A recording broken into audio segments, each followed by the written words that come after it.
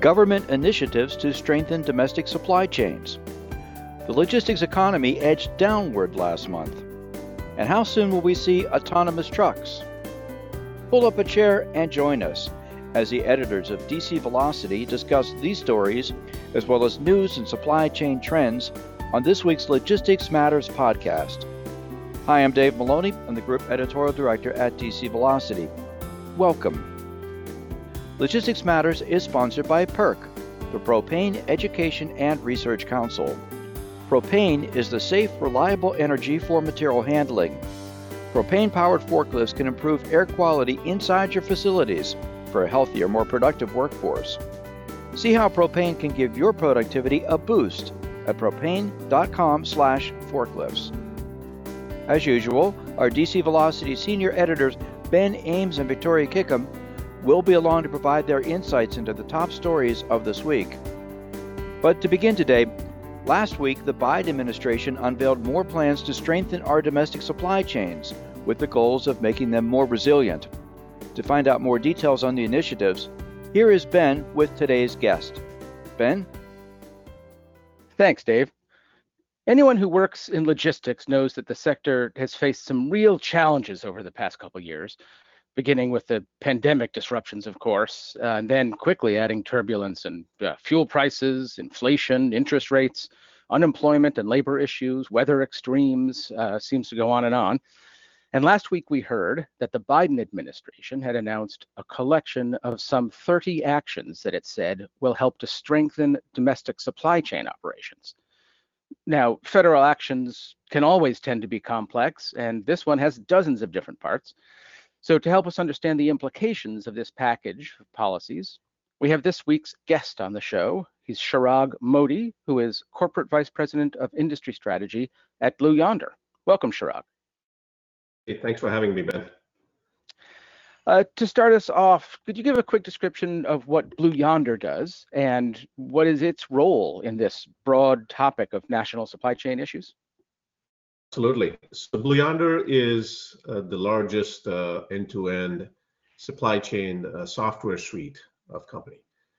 We are the OEM, so to speak, of software for supply chain planning. We do warehouse management, we do transportation management, order management, returns management, essentially anything related with supply chain. If you're handling supply chain, you are likely using one of our software products. And we've been around for 40 some years, and we love to play a role in bigger and making us better. So you guys cover a lot of waterfront there. The new White House policies have to juggle a lot of different interests. For example, can they both provide critical support that we needed, as we've discussed, to U.S. supply chain systems, but also benefit the workers that make it work?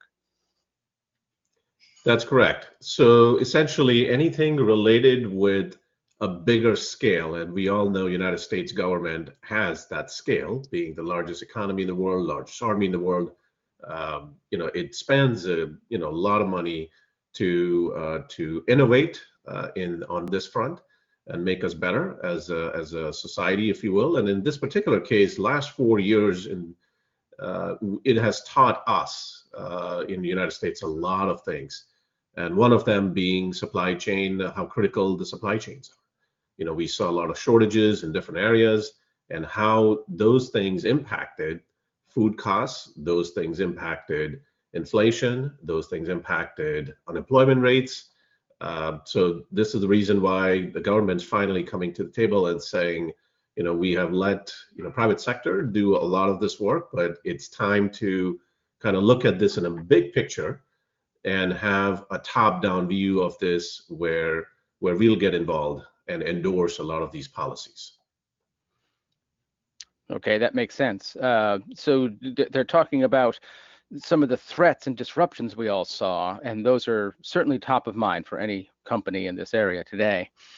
The new policies address some of those, but can investing in new capabilities to monitor supply chain risks actually help that U.S. supply chain operators are able to identify any potential vulnerabilities or threats and maybe even work around them? Yeah, I think when you think through, Ben, the role the technology plays, it is meant to scale the issues, and it is meant to bring those issues to the table a lot faster at a higher, much bigger scale. So I think that's really what the government's trying to do is maybe have the technology, players as well as endorse some of the technologies to able to bring up front a lot of those vulnerabilities you talked about, whether they are critical parts where you only have maybe one or two suppliers in the mix, but you don't have necessarily, three or four. Uh, how do you deal with situations like that? We have seen during pandemic where the nasal swab, the testing swabs, there used to be only one large company in the country which used to make that, and how the government really kind of went after that company and said, hey, we will give you a lot of investment dollars because this is critical part of a U.S. national security issue. So they're looking at doing something similar, and with not just that one area, but plethora of areas. I'm talking about, military parts and suppliers. I'm talking about food-related topics. I'm talking about drugs, the pharmaceutical drugs. A lot of those supply chains need reinforcements, and that's really what the government's trying to do now with these programs. That makes sense. And those spiraling food prices was another one of those variables that we mentioned a little earlier. And food and agriculture indeed is another focus of some of these new policies. How can strengthening those agricultural supply chains help to expand economic opportunities for farmers and workers, and then eventually lower those high food prices we've been seeing? Yeah, I think the biggest issue in the food sector, Ben, is around disruptions in weather patterns, disruptions due to hurricanes or natural disasters. You also see a lot of issues with respect to food wastage. The yield, if you will, on the food per acre of growing. How can technology help bring that number up so that the economy of scale perspective, the food price could potentially continue to go down? I think that's one area, Ben, where technology could play a big, big role. And we, as a technology, we have come a long, long way from, the early, Microsoft DOS and, those Windows and others to cloud computing and, data now available at, fingertips. How do you actually leverage that data to bring quote unquote food prices down or other efficiency factors in? I think that's really what the government's trying to do with that scale. Got it. And so Blue Yonder, of course, is a technology company, and that's anybody would agree a crucial tool for reaching these goals that we've been talking about. Indeed, some of these new administration policies say that investment in digital and artificial intelligence technologies will enhance productivity and better delivery of goods and services. Do you agree that that's a possible goal? Are we going to get there? Absolutely, yes. Like anything else, Ben, I mean, I'm talking about the early GPS days. The military, United States military got behind it, and how it was able to then, endorse it and make it, available to the wider public. It is something similar. The biggest difference is there is a lot of work being done in artificial intelligence area already. So it's not like United States government is coming, at a time to really kind of start from scratch, much like it did, in GPS times. But now there is a lot of investment going on in artificial intelligence to move in the same direction, improving efficiencies, reducing costs, and reducing waste, and how that all kind of comes together to make it better for all of us. Really interesting. Sounds like we're coming into a fascinating time when we could see some quick developments. We really appreciate your joining us here today to talk about them, and maybe we can touch base again as this continues to unroll. Absolutely. Thanks for having me, Ben. Thank you, Chirag. Our guest today has been Chirag Modi from Blue Yonder. Back to you, Dave. Thank you, Chirag and Ben. Now let's take a look at some of the other supply chain news from the week. And Victoria, you wrote this week that the logistics economy took a turn downward last month. Can you share the numbers? Absolutely, Dave. Happy to. Yeah, so economic activity in the logistics industry fell in November following 3 months of steady increases. And that's according to the latest Logistics Managers Index report, or LMI, which was released this past Tuesday. LMI researchers attributed the slowdown to a decline in inventory levels as companies prepared for fourth quarter holiday sales. Subsequent growth in warehousing and transportation capacity were also factors, as were slowdowns in transportation and warehousing utilization.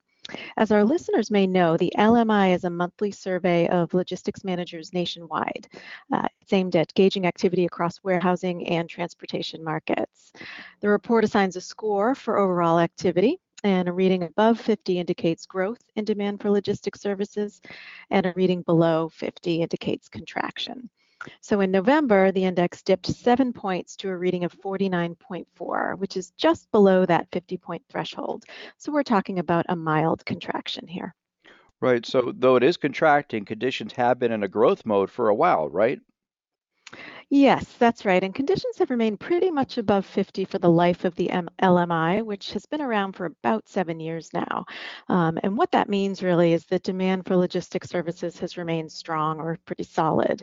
The index contracted for the first time in its history this past May and slid to an all-time low reading of 45.4 in July before returning to growth in August, as you noted. It was growing through up until this past November, this past month. And although this year is the first time we've seen activity shrink, essentially, the slowdown is sort of in line with a broader trend that began in the spring of 2022. And that's when activity began to slow from record high demand for logistics services that we saw during the pandemic. Demand has certainly slowed for a variety of reasons, and the researchers have been saying for a while now that conditions would be swinging back to sort of more typical industry growth patterns. I mentioned at the outset declining inventory levels, and that reflects a broader trend as well. If you recall, last year there was a glut of inventory in the supply chain, and it looks like retailers and others may have spent some time this year working through all that. We still have to get through December, of course, so we'll see what the report shows in early January to see if November's slowdown is just a blip or a more sustained trend. Right. And hopefully the new year will bring some badly needed improvements for the industry after kind of a rough 2023. Absolutely. Thanks, Victoria. You're welcome. And Ben, you wrote this week about what it may take to deploy autonomous trucks at a large scale. Can you give us some details? Yeah, I'd be glad to. It's been kind of a rough year also for autonomous vehicles.